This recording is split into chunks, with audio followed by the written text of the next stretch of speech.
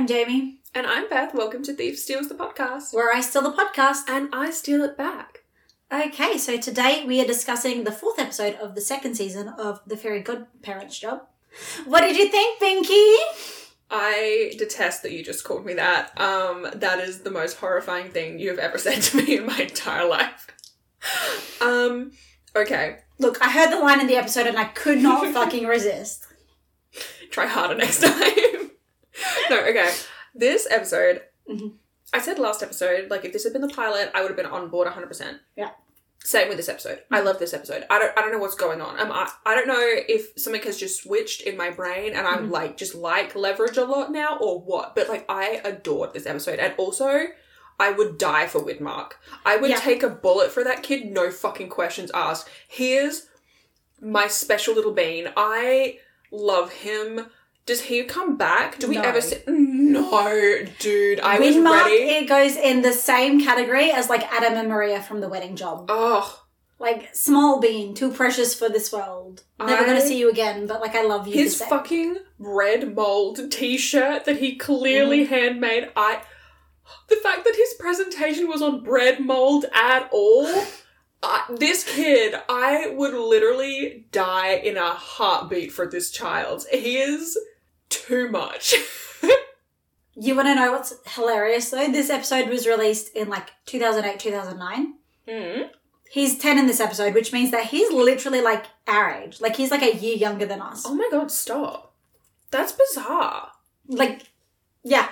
For some reason, that's just, like, completely thrown my entire perception on, like, time.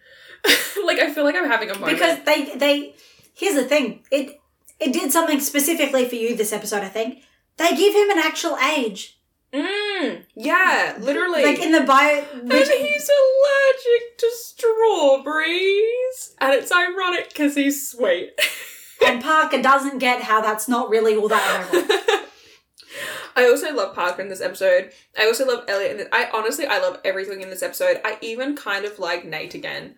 I am baffled. I am absolutely bewildered. I am beside myself. I'm like, damn, am I really going to like Nate 2 episodes in a row? And then the answer was yeah. And I was like, oh. Although I will say, it's really funny because like I'm always conscious of his hats now. And I like completely did not notice the fact that he was wearing a wig all the way up until Sophie was like, that looks like a dead cat on your head. I was like, he's wearing a wig? Like, I just forgot what his fucking hair looks like. Because it's covered by a hat so often. And, like, I do want to say, his character that he plays, literally just, like, that old guy from Up with a German accent. Yeah. And I kind of, like, literally I was looking at him and I was like, why do you look familiar? Why do I know you? And I was, like, staring at his bow tie. Like, why do I know... And then it just came to me. I was like, oh, the old guy from Up.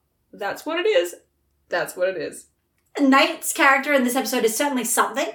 As in, not Nate himself, but the character he's playing. Yeah. Whose name I don't even know. The Melcher method. Yeah. I don't know his first name, but yeah, Melcher. And I got through this one, okay, he wears a wig. But I was like, oh, he doesn't wear a hat at all. And he wears a stupid hat at the end. He wears like a beret. Yeah. In the fucking... Yeah. In, like, the final thing where they're at the school and they're doing the sciencicle. Which iconic. I fucking love that concept. I want every single fucking song they wrote for this shit. I want to hear it all. I adored the bread mold song, the cloud song, the photosynthesis song. Where are these kids' Grammys? I want an album. This shit slapped. Like, right now, I'm, like, listening. Bo Burnham's just released the deluxe version of Inside, and I'm, like, absolutely vibing with it, and same energy. Like, these kids, they're singing about science, but they're making it goddamn fun, and, like, I like science. This is, like, the best of both worlds for me. I'm having an absolute vibe. I mean, according to Sophie, you're taking left brain, science, right brain, creativity, and bringing them together. Literally, I think it's an iconic idea. I think that we should just make that mainstream. I think sciencicles are the future. I think they should be added permanently to every school curriculum. That's a vibe. Quickly, before we get too far away from Nate and his hats, I am now curious if the choice of weird hats, because the beret is not actually like a weird looking hat. No. It's just a choice hat for the character. For the character. Yeah. But it's not, like, my problem before has been, like, his hat is not only, he has a hat, but it's also always a bad choice in hat. Yeah. So it's making me wonder, is, like, the poor hat choice induced by, like, an alcohol stupor? Like, is that the lines that we're supposed to be Maybe he thinks the hat drawing? makes him look less drunk or something. Like Maybe it's, like, an extra layer of a distraction. Like, you know how there's that whole thing where you wear the, like, fancy ties so people don't look at your face? Like, maybe he's doing that. But, like, it's... I don't know. But I do much prefer his character. These 2 episodes, I didn't actually hate him at all once. Which is 2 episodes in a row? Bro, what is happening? Is this the good timeline? Did we finally fix it? I don't know, man. as much as season 1 Nate is like an absolute dumpster fire of a person, season 2 Nate onwards starts to, like, he chills out a lot. Okay. He's still like, Wonderful. he's still clearly all about the fucking drama. Mm-hmm. Like, he kneecapped the dude with his cane. Yeah, hilarious, by the way. And, like, handing the bag, like, I don't know, I found these. I thought his name was this. Yeah. Iconic. Yes. But yeah, no, like, he definitely, like, to be fair, like, once he gets his revenge and he, like, chills out and he sobers up and he's no longer, like, he's still, like, a giant bull of rage, but he's, like, a slightly smaller giant bull of rage. Yeah. You know, like... He's, like, a dwarf star now. Yeah. Yeah, instead of, like, a supernova. Exactly. Okay. Like, he does become much more bearable as a character, and I also think the later seasons he becomes more interesting as a character, which means it's easier to forgive some of the discrepancies of the past. trash fire things he does, because at least he's interesting. Right. Like, you don't necessarily like him, but he's less annoying to watch because he's more interesting. Like, when you've got, like, a good villain. Yeah. Okay. Cool. I can get around that. I love me a good villain. I can see how I could apply that to Nate. Yeah. Speaking of Nate, he asks at the start of this episode, where's Sophie? Yeah. And that's a great question, Nate. I was also wondering, why is Parker here? Because... And, like, they come back in and, like, Nate's like, oh, I went fucking shit, mate. And Elliot's like, I told you not to take fucking Parker. It's so funny to me. I also love that Elliot is, like, fully just making himself at home, like, reading the paper, got, like, a mug of like, coffee or tea or whatever. Loving it. It's the officers now. They fully just, like, invaded his space. I much prefer... I really liked Leverage HQ as a concept. I actually much prefer them just being in Nate's apartment. Yeah. I think it's a much more... Like, the officers, because they were officers, had, like, a very corporate vibe, and it just wasn't the energy that I think the characters felt comfortable in. Whereas, like, now that they're just in Nate's space, like, watching Parker just sit on the edge of Elliot's seat eating a bowl of cereal. By the way, her outfit in that moment, fucking phenomenal. I love it. She looked amazing, and I would wear that outfit in a fucking heartbeat. Not what I was going to say. What I wanted to point out is okay, right? So... in the living room, around the thing, there's 2 side chairs and a couch that sits like 3 people. Yeah. Nate's on one chair. Yeah. Elliot's on the other. Yeah. There's an entire couch in the middle. Parker's bisexual coded. Parker sits on the fucking side of the side chair that... Can't sit in chairs properly. Bisexual coded. You heard it here first, folks. Absolutely calling it now. That's my brand. Well... I originated that today. Episode 5 of season 1 of the Supernatural podcast. Can't sit on benches properly. Queer. Can't drive. Queer. Yes. Also, bringing it back to where Sophie. Yeah. Well, Sophie, or Catherine, rather, is busy being dumped. Or Alice, or Nicole, or Natasha, or Michelle, or... Yeah. And, like, the guy that she's clearly been seeing... seems like a genuinely good guy, and, like, his reason for breaking up with her is quite genuine. He's like, I just feel like we can't, like, we talk a lot, but you never actually divulge anything. I don't actually know you. And I was like, damn, bro, you're self-aware. And, like, that's fine if, like, you've been dating for, like, 3 months, but at this point it's heavily implied they've been dating for, like, a while. Yeah. Like, they're not... because it happened while... like, after the 2 David job and, like, while the whole time Nate was sobering up and stuff, like, which has been a while now. Yeah. Yeah. I think they say, like, 6 months between the end of season 1 and the start of season 2. Yeah, and then we assume by episode 4 we've had, like, at least a month pass. Yeah. So, like, this isn't, like, they haven't just been dating for, like, a couple of weeks at this point. Like, it's probably been months. Yeah, and for him to still feel like, I don't really know you. And the part where he, like, gets up and leaves and she just says Sophie under her breath, I was like, oh... babe. Although it does make me fucking wonder if her name is actually Sophie. It reminds me of that thing in Brooklyn Nine-Nine where, like, Rosa's name is not actually Rosa. It's, like, Emily Goldfinch or whatever. But then you're like, is that your name? Like, which name is the correct name? Is that, like, are any of those names your name? Anyway, it kind of gives me that same vibe where it's, like, she goes by Sophie and we know her as Sophie. But, like, maybe that's not her name. And, like, I kind of love that as an idea because... And, like, this episode actually supports it. Yeah. Because at the very end she says, like, if I start telling the truth all day, I stop being Sophie Devereux. Yeah, so I'm like, I find it interesting that, like, maybe Sophie is just yet another character that she's playing. And it just happens that, like... This is the character that Nate knows and that's why that's the one that she plays with the team. Exactly. And, like, then, like, he introduced her as Sophie and so she can't very well suddenly be like, oh, actually, especially considering, like, the whole point is, like, they have to learn to trust each other. And she's too smart to think, like, oh, I can, like, especially after the fucking 2-day bonanza, like, she knows better than to give them any reason to not trust her. So for them to find out, like, this woman that they've known as Sophie, like, Devereux for so long now, is not actually who she says she is. Like, even to the point of her name, I think that would be too much. But it's also this...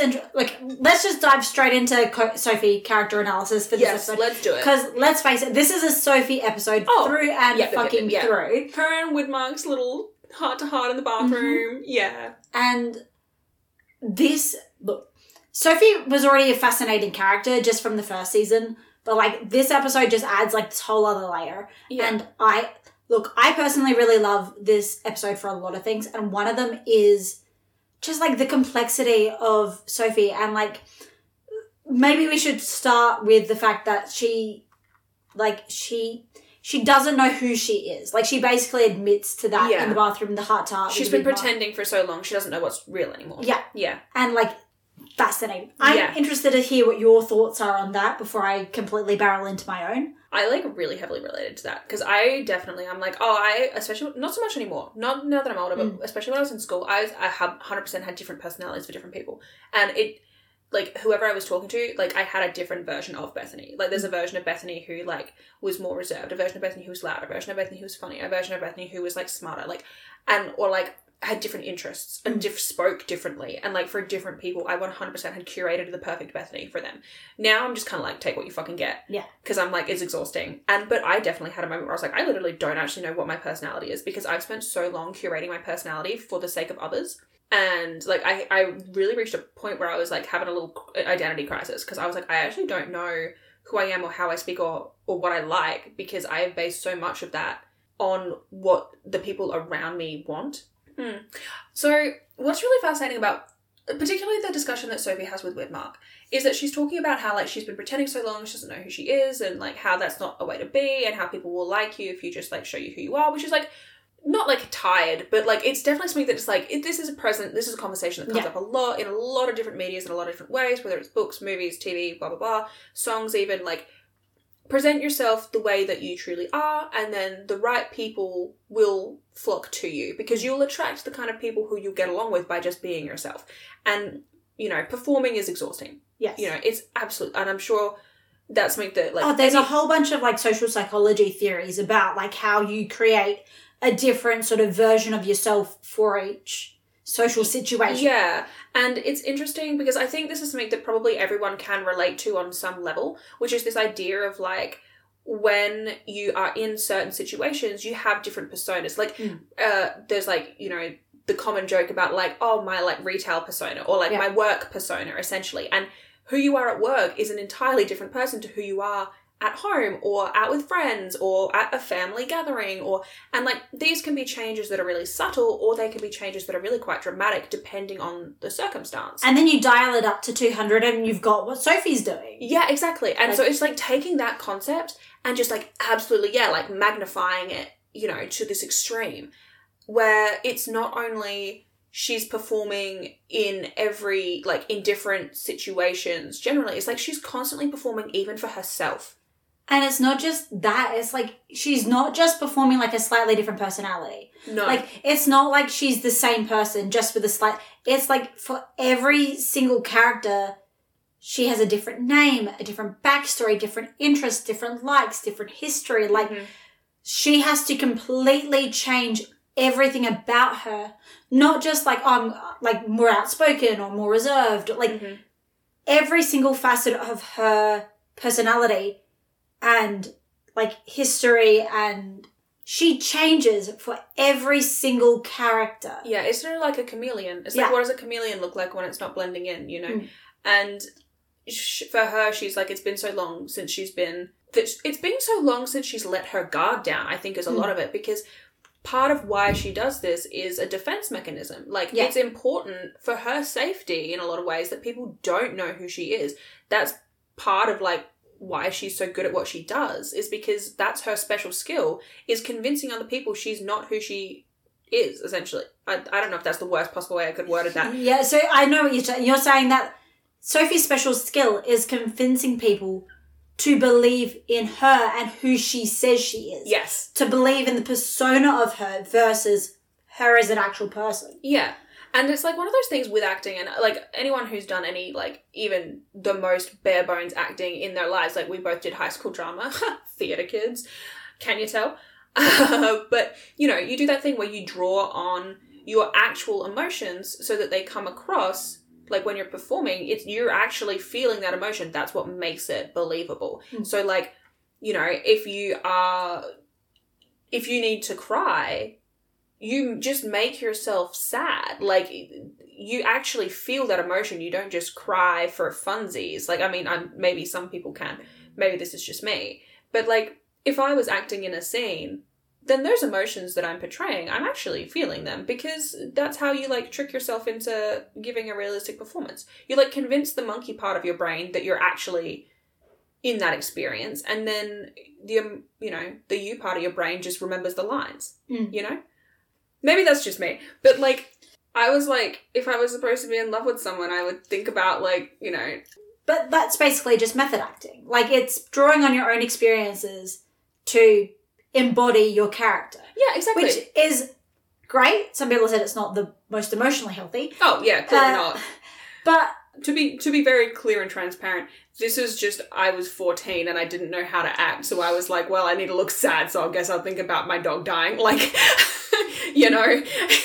But, yeah, no, and so doing that constantly, like, it's absolutely exhausting, because, like you say, not good for your mental health, like, at all. And also, you have, like, the same scene, like, she talks about how she never used to have any friends. And, like, just that sort of bone-deep loneliness of, like, being constantly surrounded by people. Yeah. But having no one connection in the world who actually sees you. And, like, you asked me a lot in season 1 what Sophie sees in Nate. Yeah. And Nate sees her. That's what Sophie sees in Nate. The fact that Nate can see who she is underneath all of it. Destiel coded. Beth, sorry. Need I remind you of your new commitment to not bring up Supernatural on the Leverage podcast? I'm sorry, I had to. Okay, no, I see that. Although, but this comes back to my thing. Like, does he actually know her, or does he just know Sophie that she's playing? Because, like, at this point, we don't necessarily have, like, the only reason that we have to believe that her name is Sophie is because that's how she's introduced to us. But that's because that's how she's introduced herself to Nate. And when she was meeting Nate, she was literally running a con. Like, that's how they met. So, like, to me, I'm kind of, like, in this position of, I don't know if I believe that Sophie is actually her name at all. I don't even know if the personality that we're getting, like, I believe it is more real than any other personality that we see. It's more real than, like, Catherine that we see in this episode. Exactly. But I don't think that it's actually 100% real. And, like, I also don't think that they would change her name halfway through the show. Like, I think what it would be, like, if this is the case, we would get a name reveal, but then she would continue to go by Sophie because that's how everyone knows her. Yeah. You know? But, yeah, I do think that would be really interesting. And I also, like, I love Sophie, but I really don't know how much I trust her. Particularly after the 2 David job. And now, like, thinking about this a bit more, I'm kind of like, how much do we actually know about her? Yeah, and don't get me wrong, I don't think she's, like, a villain by any means, and I don't think she's necessarily, like, a bad person or there's, like, a deep, dark secret there or anything. I just think that she is not who she says she is, you know? And I don't think that's even necessarily through fault of her own. Yeah. Because I think, like, she would have met Nate under a guise. Yeah. And then I think that he just never bothered to check that was actually who the fuck she said she was. Yeah, and I do want to bring it back to the two daters job just very briefly. Because when Sterling greets her, he greets her as Dominique, I'm pretty sure, is the name she was going through when she met Sterling. So it's like, it's certainly not outside of the realm of possibility that Sophie's not her real name. Yeah. Anyway, we should move off this point. Did you have anything else you want to say about Sophie?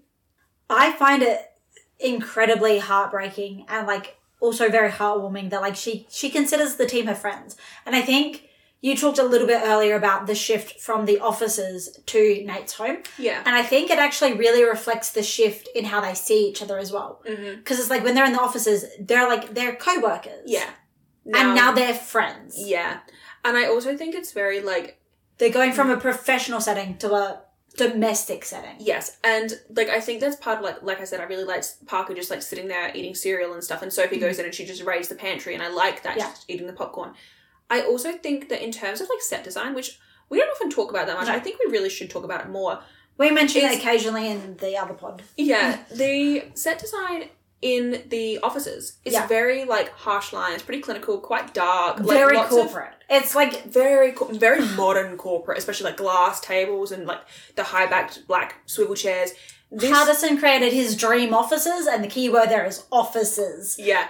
And now we're looking at Nate's apartment, and it's open plan, and it's everything is very warm. There's lots of, like, wood tones. There's comfortable seating. There's communal spaces. Like, it's such a different environment, and I think that it just has really allowed, like you say, like, it shows that shift, and it just allows this, like, flourishing of a much more casual, genuine, like, relationship, like, interpersonal relationship that goes beyond just, like, hey, we're running this job together. Yeah. Because, yeah, absolutely. You can sit down and have a business meeting at a table with swivel chairs and, like, someone brings in a box of shared, like, snacks or whatever, and you're like, ooh, thanks. You know, and then you go home at the end of the day and you actually relax and chill and you actually, like, express how you're feeling.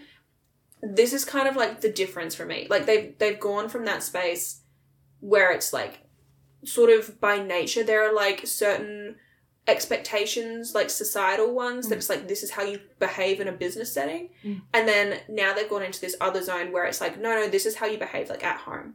I find it also really fascinating. If you go back and rewatch, like, the first season, the one place that they really sort of act very domestic is the kitchen in the offices. Like, that is the one sort of, like...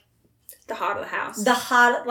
So I think it's really interesting that, like, yeah, they blew up the other offices. They had that one episode in the fucking mansion. Yeah. And now they're in Nate's apartment. Like, it's tiny, it's small, but it's all open plan. And because it's all open plan, it's like you're kind of constantly in, like, the kitchen, basically. Like, yeah. Yeah.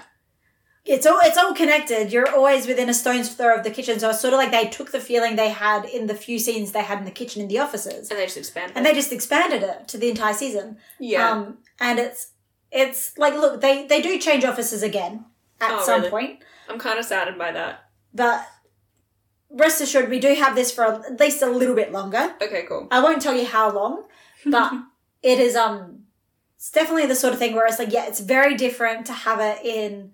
to look at the different feeling that just the set design of this gives.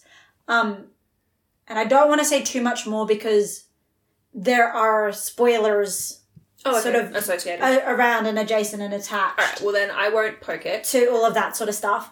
But it is very fascinating because when they change setting again, it's to a different setting again. Oh, okay. It's not like, they're not going from, like, house to house, and they're not going from, like, house to office. Like, interesting. It's a different setting. So it's another dynamic shift. Again, so it's another dynamic shift. Interesting. And I think it comes at a really interesting time, so. Cool. Well, we will definitely touch on that.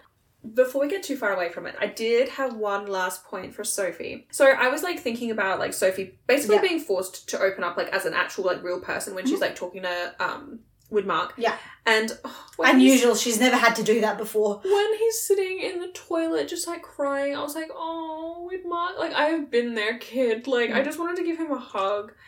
But it, like, this particular con, like, the way that she's trying to help with Mark, like, come out of his shell and, like, you know, be himself. You can see that it's clearly so personal for her because of what she's kind of going through an identity crisis in and of herself, basically.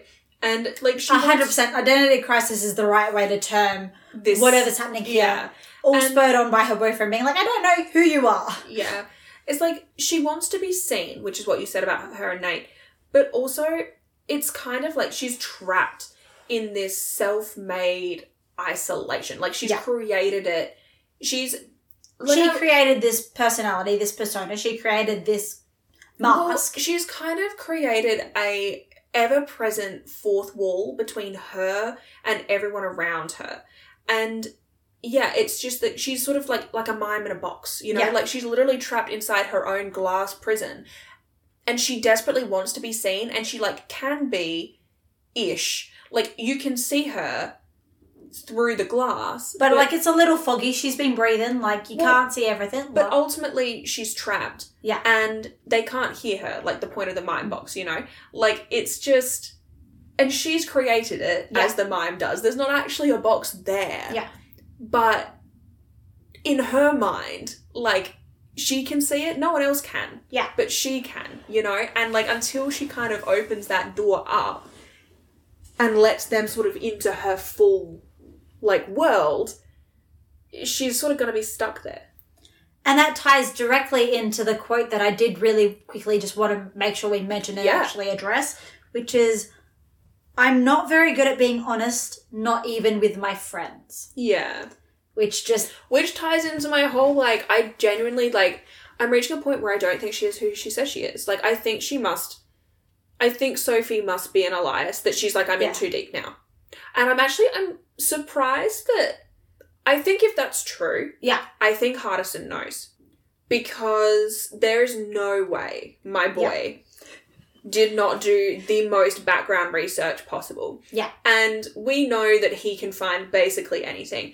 I think that if Sophie Devereaux is not her name, I think Hardison knows what is her name. I mean, we already, like, at this point, we've already established, like, he's definitely run background checks on the rest of the team. Yeah. Because it's established in the stalk job when he's talking to Parker, and he knows all of her shit in the...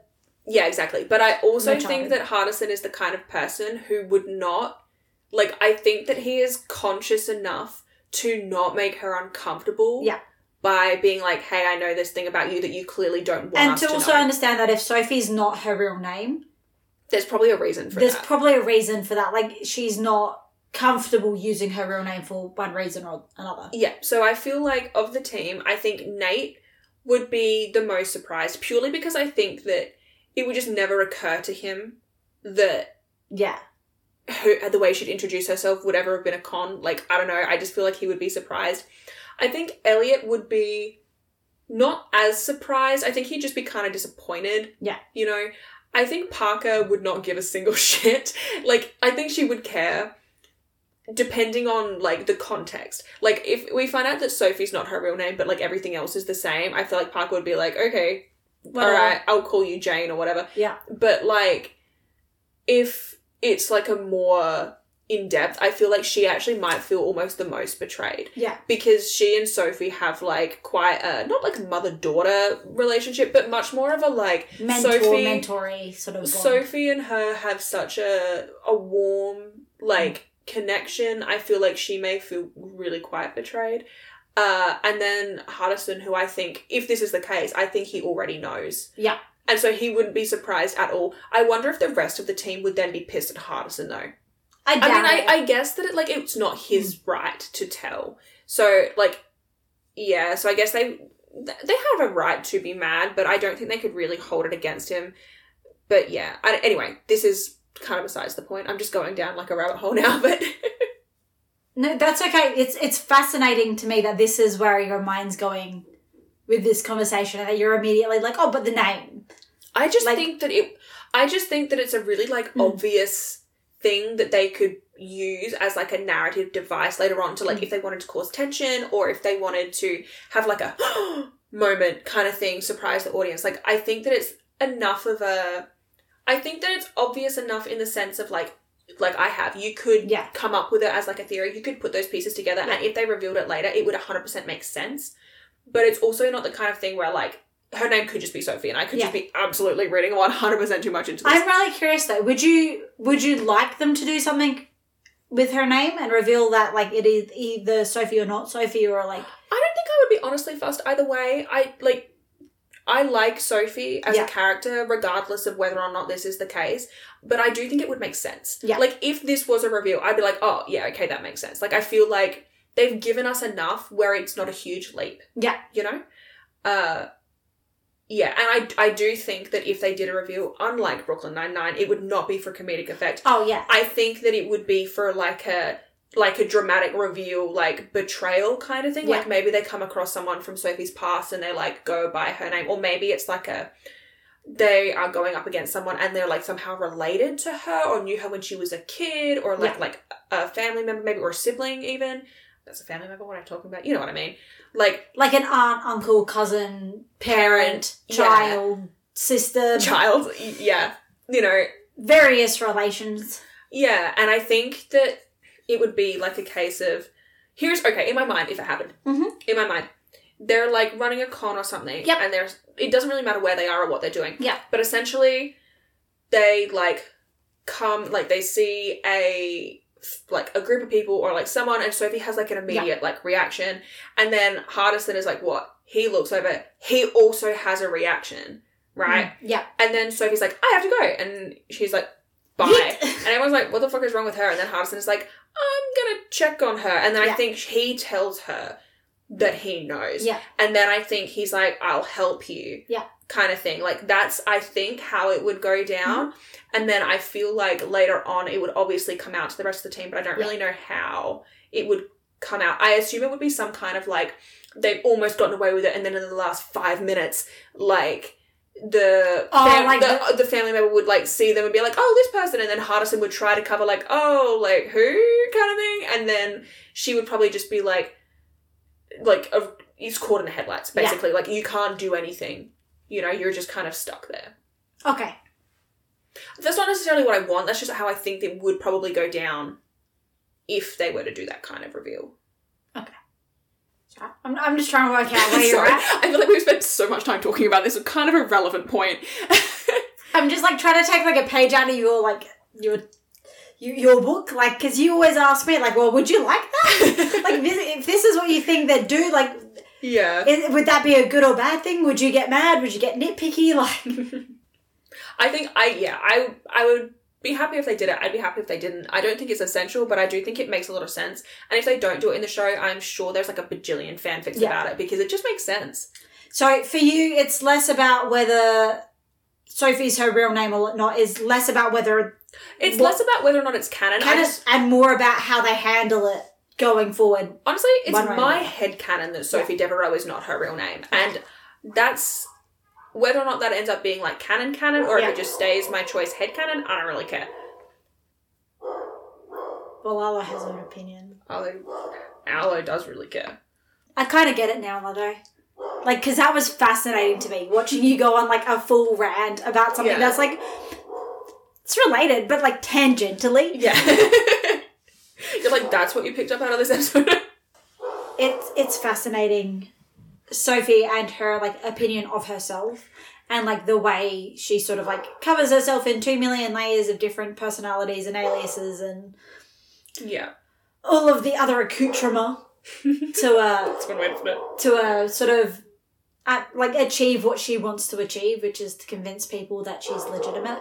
Yeah. And also, like, just how isolating that is... as a person to never be just who you want to be. Always, like, it's almost like looking at a funhouse mirror. Yeah.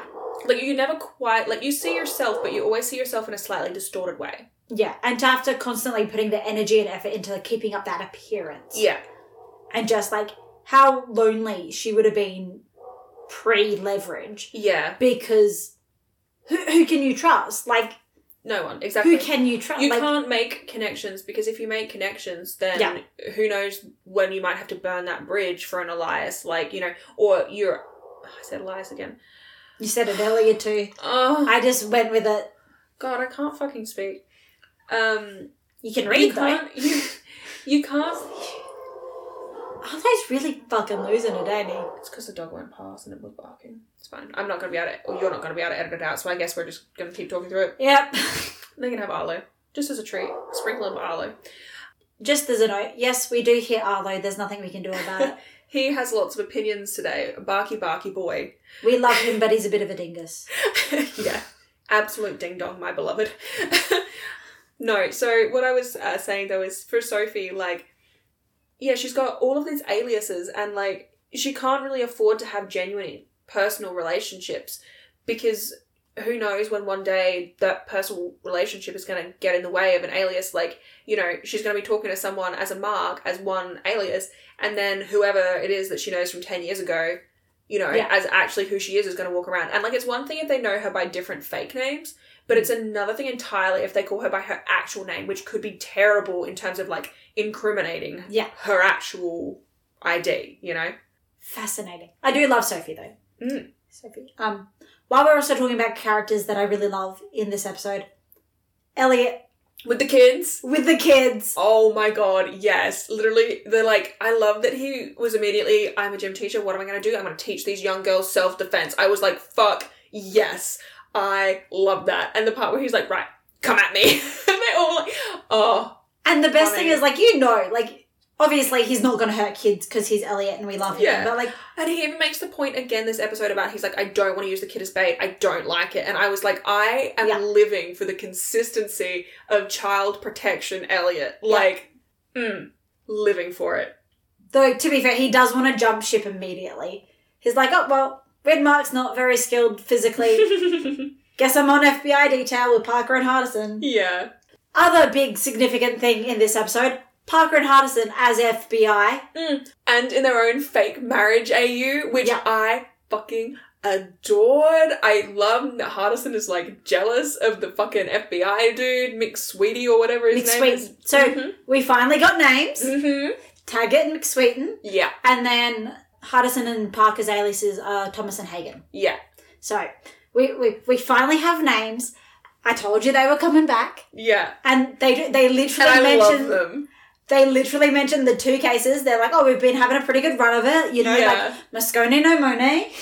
Yeah, yeah. And, like, we shut down a massive meth ring. During a bank robbery. Yeah, like, which they rocked up for the last, like, fucking 30 seconds of, might I fucking add. Oh, God. And I love them so much. And, like, we finally got some more personality from them. You want to see other partners? Literally so fucking funny. No, I adore them. Yeah. And the entire break-in / having the conversation scene. Dude, yes. Parker was literally doing amazing. Like, thinking on her fucking feet and, like, coaching Hardison. And the fucking part where she's saying, like, what if they get their lines crossed and fall on their face? And it cuts to Hardison, like, fully just... slamming into the window. Hilarious. Oh, it's so funny. And then you have Agent McSweeten, who is fully in love with Parker at this point. It's like a little coffee kiss, which, not COVID safe, but so fucking funny and cute. And then we also have him going, do you believe in love at first sight? Because you know. Yeah. He believes in love at first sight. Like, let's face it, he's in love with Parker at this point. Immediately. Can't say I blame him. Yeah, no, neither. But I love that she's like, I think you have 30 seconds because she's trying to talk to Hardison. It's so funny. And I also, like, I love that as soon as he, like, Hardison realizes, he's like, if I leave this guy with Parker, she is not going to be able to get done what she needs to get done. Yeah. And, like, part of it is obviously that. And part of it is, like, he just doesn't want her left alone with this guy because he doesn't like it. Like, part of it is the actual practicality of the case, but the other part is 100% that he just does not want them alone together for periods of time. And I think that's so fucking funny. But also, hacking, repelling, put me in a dress, I can do all y'all's jobs. Yeah. And I do love literally when he walked into when they're looking at the apartment and he walked in his, like, camouflage? What am I talking about? It's definitely not camouflage. It's, like, bright. He has the plaid pants and, like, I think Parker's in pink and blue and he's in the orange and the plaid pants. And it's, like, pastel but also more vibrant than anything I've ever seen. Yeah, right. They're so fucking colourful. And I adore it. When he walks in, I literally was like, what was my note? And she does like she looks in like the ventilation shaft and she's like, it's a little small. And he's like, the apartment. What do you think of the apartment? I know. And then he like turns to the real estate agent and he's like, she really loves air. Like, it's just so funny. But I fucking love when Hardison is playing a character. I just like Hardison playing a role, my beloved. That was the line I was looking for. Like, it's perfect. Like, obviously, like, Sophie's the one who's actually good at playing roles, but of all the others, I just adore when Hardison is, because he's just so fucking funny. Like the whole, like, what do you think, Binky? Oh, God. Which I hated. But just, like, their actual characters are just so fucking fun. I really love a fake marriage AU. I personally, like, in actual, like, fic, I love that. And so seeing them do it, I was like, oh, I am here for this. This is perfection. Even if it's only for like the 5 minutes when they're like doing the tour of the apartment. Doesn't matter. That's 5 minutes that I'm glad to have spent my life engaging with. Yeah. Yes. Oh, I do want to make a quick note. All of the fucking teachers and shit from this fucking posh-ass private school or whatever are acting like literal children. I'm like, have y'all never heard of inside voices? Have y'all never heard of like taking turns when speaking? They're all just yelling. They're not teachers. They're the parents. Well, then what the fuck are they doing? They're the Concerned Parents organisation, like the PTA. Oh, I thought that one dude was the head of that, and then the rest of them were just, like, fucking staff. I was like, what are they doing? Okay, teachers. Sorry, I didn't think they were staff. I thought they were all just parents. And that's why there is the line, which I wrote it down because I fucking love it, when he's talking about how they should just calm down because otherwise the children will be thrust into a cruel world of darkness and despair and even worse, public school. Yeah, which... Jesus. These grown-ass adults are behaving like fucking children. Like, have they never heard of inside voices? Have they not heard of, like, taking turns when speaking? Because, like, Jesus Christ, they're all just in there absolutely pestering this woman who is like, please calm down, like, I can explain. And, like, she fucking snaps and she's like, shut up. And I'm like, yes, tell them that. Especially like, considering because the one person is actually on is not fucking there. Mm. The one person that's on is the headmaster who's gone to Botswana, which I want to know, like, obviously we know what the story is and how they, like, lure him to go to Botswana. Yeah. It's like, oh, hey, look, like, come help us reshape the education system. What happens when he gets there? What happens when he gets there? Right, because they have, what, a week at the school? Yeah. So how long is this man just in Botswana for no reason? I mean, I hope he had a nice holiday at least. He seems like he deserves it. Like, well, it also seems like maybe he just came back but then didn't go back to the school because I don't think they'd give him his job. Oh, okay. One small issue I did take with this episode, which I generally liked quite a lot overall. That's fine. Even the best episode, like every piece of media has issues. Yeah. So the one issue that I did take with this episode was Elliot in one of the classes, the fencing class. Yeah. And he, like, asks a kid what their name is, and they say Skylar, and he's like, is that a girl's name? And I was like, that was unnecessary. I would have preferred to go without that. Mm. But, like, that's, like, my one complaint, I think, was just that particular, like, quote. I'm like, we could have done without that quite easily, you know? This entire episode, I think it's very funny that he takes a lot of issues with, like, the rich kid names. Yeah. And he's like... Widmark is weird. Is a horrible name. And if your name is Widmark, or you know someone named Widmark, or you've named someone Widmark, you may be entitled to financial compensation. It literally sounds so much like Skidmark. And kids will know that. Yeah. You do not want to name your kid Widmark because then their name is going to become Skidmark. And you don't want that for your child. No. Oh, 12-year-olds are cruel, dude. Oh, okay, I have a question for you. Mm-hmm. Yep. I am not Miss Kim, the spelling bee fucking champion. Yep. Right? But I did have a crack at spelling pseudo-syllogism. Yeah. Just without looking it up. Did you have a go at spelling pseudo-syllogism, or am I weird? You're weird. All right. Do you want to have a crack and then we'll see who's closer? Because I kind of want to know. Okay. Because I haven't looked it up. Do you want to... Are we doing it spelling bee format? Sure. I've never actually competed in a spelling bee. We don't really have spelling bees, to be honest, in Australia. It's not really a thing. Not a thing at all. All right. Well, my autocorrect didn't change it, so it's either correct or so wrong that it's not even close. Do you know what? I had the same thought when I was writing it out too. All right, do you want to have your guess? Okay, so I'm going to assume it's pseudo, as in P-S-E-U-D-O. Yes, I have the same. And then syllogism, I assumed, was C-I-L-I-G-I-S-M. Okay. I also had pseudo, because pseudo. Yeah. And then I had S-Y-L-O-G-I-S-M. Would you like to know the correct spelling? Yeah. Pseudo, as in pseudo. Yep. S-Y-L-L-O-G-I-S-M. So you're closer. I'm so mad I only got that wrong by one letter, because do you know what? As I was writing it out, sitting in my chair watching this, I was like, 1 L or 2? And I was like, I'm going to do 1. And now I'm mad because I could have got it right. But do you want to know what it means? Yeah, sure. According to the Merriam-Webster online dictionary, a formal fallacy in which the conclusion does not follow from the premises. Which is interesting coming from Sophie. I mean, she also does say, like, anti-disestablishmentarianism. She does. And colloquialist. I actually had never heard of that word before. To be fair, I'd never heard of pseudo-syllogism either. And food. And sunset. And bicycle. But yes, okay. And Sophie's insistence that, no, these words are completely random. Yeah. Oh, speaking of fucking talents, Parker can draw. Yep. And I love that she's just like, I thought everyone could just do that. Yep.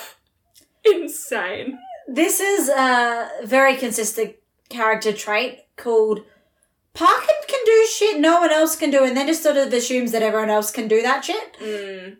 Yeah. It's like when she talks about, like, falling from buildings and shit, and she's like, 10-foot drop, just walk that shit off. Yeah, literally. Like, babe, no. Literally no one walks off a 10-foot drop. That's just you. I love her. Oh, also, I realised I forgot to mention this, but this is another Sophie line. When she's talking to Nate, and she says specifically, like, the clinic is not the only victim. And it made me so sad, because it's that Widmark, right? And I was like, oh, baby. And it comes immediately off, like, you find out that the Mark was using Widmark's phone. Yeah. But then, like, had that whole crack at Widmark about, like, how dare you lose it? Like, don't you have any respect? Don't you have any, like, blah, blah. I'm like, oh my God. I bought you that cell phone. This like, fucking tiny child. It's like, yeah, but he did leave it in his room. He knew exactly what it was, and then where it was, and then you stole it. Yeah, and they were, like, absolutely gaslighting him about it. And I was like, oh, my poor baby. And then Sophie was like, yeah, the clinic is not the only victim in this. Yeah. And I was just like, yeah. And then we get the fun, cute little ending of, like... Yeah, she's, like, he's helping them with the clinic, and the mum's got the job. And, like, I loved it. His mum clearly actually genuinely cares about him. Yeah. And is actually so proud of him at the sciencicle. And, like, also, like, you know, just, oh... So while we are talking about the sciencicle, I want to talk about how sus it is that Nate literally walks down the aisle, stops dead next to him, picks up the bag, and then walks the other way. I know. Like, you couldn't have just, like, walked past him and then walked back on your way through and, like, picked it up. Yeah, on your way back through. One thing I did love about the sciencicle, though, is Widmark singing about bread mold. Yeah. While Elliot is fighting for his life off stage, and Sophie is just kind of flicking her head between the two. Literally, so funny. The thing that she's actually engrossed in is not the massive fight that could mean danger for her. It's the sciencicle. She's, like, watching Elliot to make sure that he's not going to interrupt Widmark for his big moment. And she doesn't give a shit about whether Elliot lives or not. Like, she's like... well, she does a little bit. Well, she does. But she's like, no, he's got that handled. I don't give a shit about that. I just want to make sure it stays off the stage. Yeah, literally. And, oh, it's so good. This is my favourite genre of Elliot fight scenes, in which two characters are just chilling, having a conversation, while Elliot's off in the background fighting for his goddamn life. I also love it. It is... There are a couple of different fight scenes that fall into this category, and I love it. Look, I really love this episode. It has a lot of... I really love this episode. Fantastic character moments. It's a really fun premise. I love the whole scenario. Actually, one point that we didn't touch on, but I want to, is when they are talking about, like, how they're going to get this guy out of his apartment, and immediately they're like, Elliot's like, we could burn the apartment down, and Parker's like, oh, yes, and, like, raises her hands to be like, my vote is that we burn down the apartment. I just think Elliot Parker chaos duo, fucking iconic. I love it. But also their moment immediately after that, so, like, Elliot floats the idea, like, we could burn the apartment down. Parker's like, fuck yeah, I'm on board. Yeah. And then he goes, death of a relative, like, and he sort of shrugs and is like, I could kill somebody. Yeah, literally. Like, literally. Oh, it's so funny. In a lot of ways, Elliot and Parker are the most methodical and thought out, and they think things through, and they're, like, the calmest, the most level-headed of the group. And then in other ways, it's like, you know, like, someone upsets Parker once, and Elliot's like, I could kill them for you. Yeah. Like, literally. And, like, you know, like, there gets to a point where a character asks Parker if she's always got a taser on her, and her response is literally just, how do you think I stopped stabbing people? Jesus Christ. Which is a lot. Like, we as much as it's sort of like, they're probably the most, like, professional of the entire team, because, like, you know, Hardison's a hacker, quite young, never really worked with anyone before. You know, Sophie's actually probably the most professional person. Yeah, I was going to say, but actually. Also, when her emotional shit comes to pass, it's like fucking the wedding job all over again. Yeah, she loses her... Sophie, I think, is probably the most professional, but she's also the quickest to lose her professionalism. Yeah. Like, when it comes down to it, I think just because of the nature of what her skill is, you know? Like, If her emotions are compromised, then her entire skill is compromised. Whereas, like, Parker can still steal stuff while being upset. You know, she might be more likely to mess up, but she can still perform the task. Though, honestly, with what we know of Parker at this point, stealing stuff actively makes her less upset. True. Like, she gets so much joy out of stealing stuff. True. And then, of course, you got Nate, who's just, like, unprofessionalism everywhere. And, like, also, he's never actually really run a crew before. Like, he's got other experiences that mean that he is able to sort of put puzzles together and work out plans and stuff. Yeah. But he's also never actually really operated in a criminal capacity. Yeah. And then you've got, like, Parker, who's been stealing shit since she was, like, 12, I think is the age they give in the pilot. Yeah. And then you've got Elliot, who's been, like, a hitter for many, many, many years at this point. Like, they haven't given us a timeline or anything yet. But we know that he's been working and, like, Well, didn't we say in the 2-horse job, like you were saying, that he basically got out of high school and joined the military? Yes. So since he was 18, at least, he's been doing some kind of, like, physical training. And like, following orders. And, yeah. And you'd assume if he went into the military from high school, he probably had some kind of, like, training prior to that as well. Like, whether he was, like, a cadet kind of thing. Yeah. You know? So you'd assume from, like, at least maybe 15, 16? As much as they're definitely, like, they probably have the most professional experience out of everyone in the group. I find, like... barring Sophie. I think it's probably quite hard for me to actually comment on this in any real capacity, purely because I just don't have a lot of backstory about a lot of these characters yet. Like, I'm just completely speculating and, like, taking your word absolutely as it is, because I'm like, you're the expert here. Yeah. But, yeah. Like, I think that they all have a different level of professionalism, and all of them have different things that will make them lose that professionalism. Yeah. So it's kind of hard to be like, 100% this person is more professional or whatever than this other person, because it's so situational. I find it very hilarious that two people who are professionals and have been doing this for years are just, like, immediately down to burn down the apartment building. Yeah. Oh, like, absolutely. Oh, yeah. I think, like... peak chaos duo. I think the thing about, like, Elliot and Parker is, like, they're so down to... particularly Parker. Like, she does this stuff partially for fun. Yeah. And I feel like she just thinks it would be really fun to burn down an apartment. Yeah. Like, obviously not, like, to harm anyone, but, like, just... she'd pull the fire alarm first. She'd be like that, you know that meme where there's, like, the little girl who's, like, standing in front of the house that's burning down with, like, this little grin on her face? I feel like that's Parker. Like... I also want to shout out to my boy Hardison for doing the most this episode, even running a background check on a 10-year-old. I love that for him. He's like, yes, committed. Wow, win mark, fucking 10 years old. Allergic to strawberries. No arrests, no warrants. It's like... while we're on sort of vaguely the topic of Hardison doing the most. Yeah. I mean, he just loves musicals. Specifically cats, apparently. Oh, iconic. My boy doesn't always think through who's standing directly in front of him. And he really needed a cover, and he's like, okay, yeah, cats.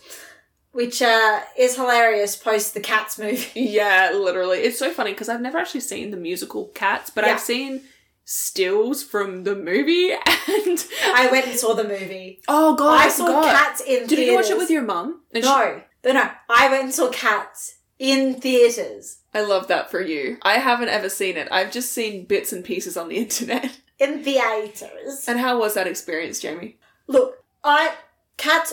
Okay.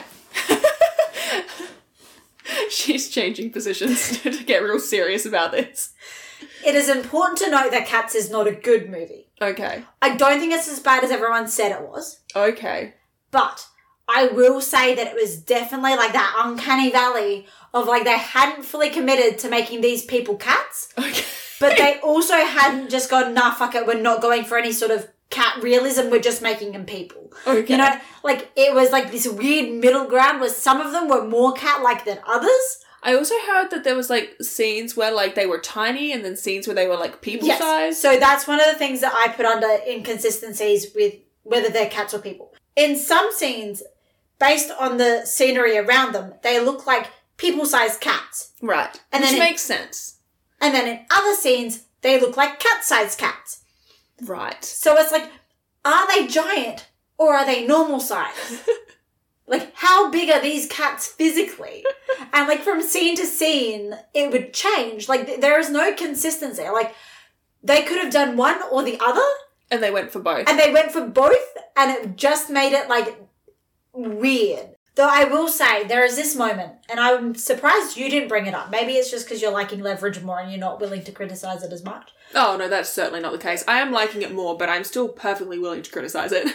But Sophie, when she's on stage, and Nate's like, and she goes, I'm a little busy here, and like she straight up says it into the microphone. Yes, no, I did notice that. And I was like, babes, what are you doing? Sophie, sweetie, you're smarter than this. Yeah, literally. I think it was probably just a matter of like, she was just holding the mic as a prop and just like didn't think about her movements as like, you know. But it seems weird that they wouldn't like be like, hey, let's take that again and have you not speak into the microphone. Like, this is why there are multiple takes, so that you don't have stuff like this. But look, anyway. Yeah. Okay, well, I think we have exhausted everything to talk about this one. I mean, there's always going to be more to talk about with Leverage because we don't have time to unpack all that. What would you rate the fairy godparents job out of 10? Not 10, 5. I was going to say, Jesus fucking Christ. I'm forgetting. I gave it a 4.5, and when you said 10, it really threw me because I was like, wait, I can't give it a 4.5 out of 10. Oh, another 4.5 episode. Another 4.5. I really loved this one. Like I said last week, like, you know, and I said at the start of this episode, actually. I'm loving this jump for us. Like, we went from giving, like, 2, 2.5, 3 stars to, like, 4.5. Yeah, I don't know if there's, like, a switch that went off in my brain or what, but, like, these last 2 episodes, this one and the last one, Leverage brainworms finally hit. Well, I'm not even brainworms. Like, I'm not obsessive about it. I'm just, like, genuinely enjoying it. Because there's a difference between being obsessed with something and enjoying it. Believe me, I'm obsessed with Supernatural. But, you know, like, yeah, I don't know if it's just the fact that Nate is not the most irritating person on the face of the planet, because that has coloured a lot of the episodes for me in the past. It's just like, I fucking hate him so much. But the fact that he's been, like, tolerable for 2 episodes in a row, I think says a lot. Because, like, let's bear in mind, if Nate had been infuriating in these 2 episodes, immediately they would have been, like, maximum 3.5. Yeah. You know? So automatically dock a certain amount of points for. Yeah, so I feel like immediately just having Nate not be infuriating is really helping the overall vibe of the episodes, because nothing is pissing me off. Yeah. Because that's the thing, I usually get pissed off and then I'm like more likely to nitpick. Yeah. But because I'm like just generally having a good time, I'm like, well, I'm not going to worry about the fact that she spoke into the microphone. Yeah. Like, it doesn't stand out as much. Like, you're finally vibing. Yeah, like, I'm out here having a good time, you know? It's And that's the whole purpose of Leverage. It's not like a serious Floorball show like Supernatural. No. It's just out here for the vibes. Yeah, and I like the vibes. And I really, these You're starting to see why I like the vibes? Yeah. Yeah, love it. I feel like I've seen glimpses of it up till this point, and like a couple of standout episodes, and then these last 2 have just been like, oh, perfect. Chef's vibes kiss. galore. Mwah, you know? Yeah. Okay, well, I love that for you. The next episode is called The 3 Days of the Hunter Job. What do you think that's about? It's a lot of words, more words than you normally The 3 days of the what? Hunter job. Hunter or hunted? Hunter. Right. This is the leveraged supernatural crossover that everyone keeps writing fan fiction about, calling it now. Yeah, 100%. No, I think that, 3 day. So I assume that they're on a time schedule. I assume that time is 3 days. Hunter is an interesting word because it could refer to the type of person, like someone who is a hunter, maybe like poaching, maybe is the kind of thing that they would maybe touch on. Yeah. But it could also refer to like the name hunter, you know?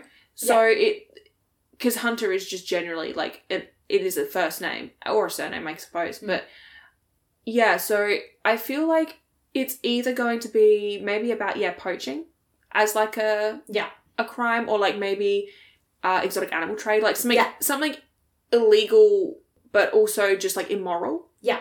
And the other alternative is like maybe it's like a person whose name is either Hunter something or something Hunter, and it's just that they've used the because the name could have two meanings. They've just used it in the title. Yeah, I think that's probably that's the two things that my brain immediately went to. Okay, I love that for you. Thank you. I can't wait to see what you think of the next episode because I adore it. Thank you so much for joining us today. That brings us to the end of the podcast. If you want to chat with us, yell with us, scream in the comments a little. Bemoan Nate's hats. Yep. You can find us, Twitter, Tumblr. All the links are in the description below. All the links are underneath. You can click on them, I guess. I'll give you permission. This is the worst outro we've ever done. And I'm saying something. I don't know if it's just because we're both so tired or what. That was atrocious. Both of us absolutely just had no energy. Okay, fine. If you want to find us, you can find us on Twitter or Tumblr or any other social media platforms. All of our links will be in the link tree below in the description. So feel free to come and yell at us about literally anything. Suggested conversations include Nate's best/worst hats. This is an ongoing topic. Do you like the wig? Do you hate the wig? Does it add something to the character? How do we feel about the bow tie? Would you have burnt down the apartment? Absolutely, yes. Oh, and I said that I love fake dating AUs. Yeah. Like fake marriage AU. What AUs we feel like would be good for these characters? I feel like that could be fun. Yeah. Because I really want to get into some fic. I'm really feeling it, but I can't because spoilers. So once I get through the first, the initial 5 seasons, I feel like I can, engage in some fic. Hopefully the reboot won't be too spoiled, but I love that for you. Unfortunately, there's not a lot of fic in this community. Well, I may have to change that. Bye. Bye. Oh my fucking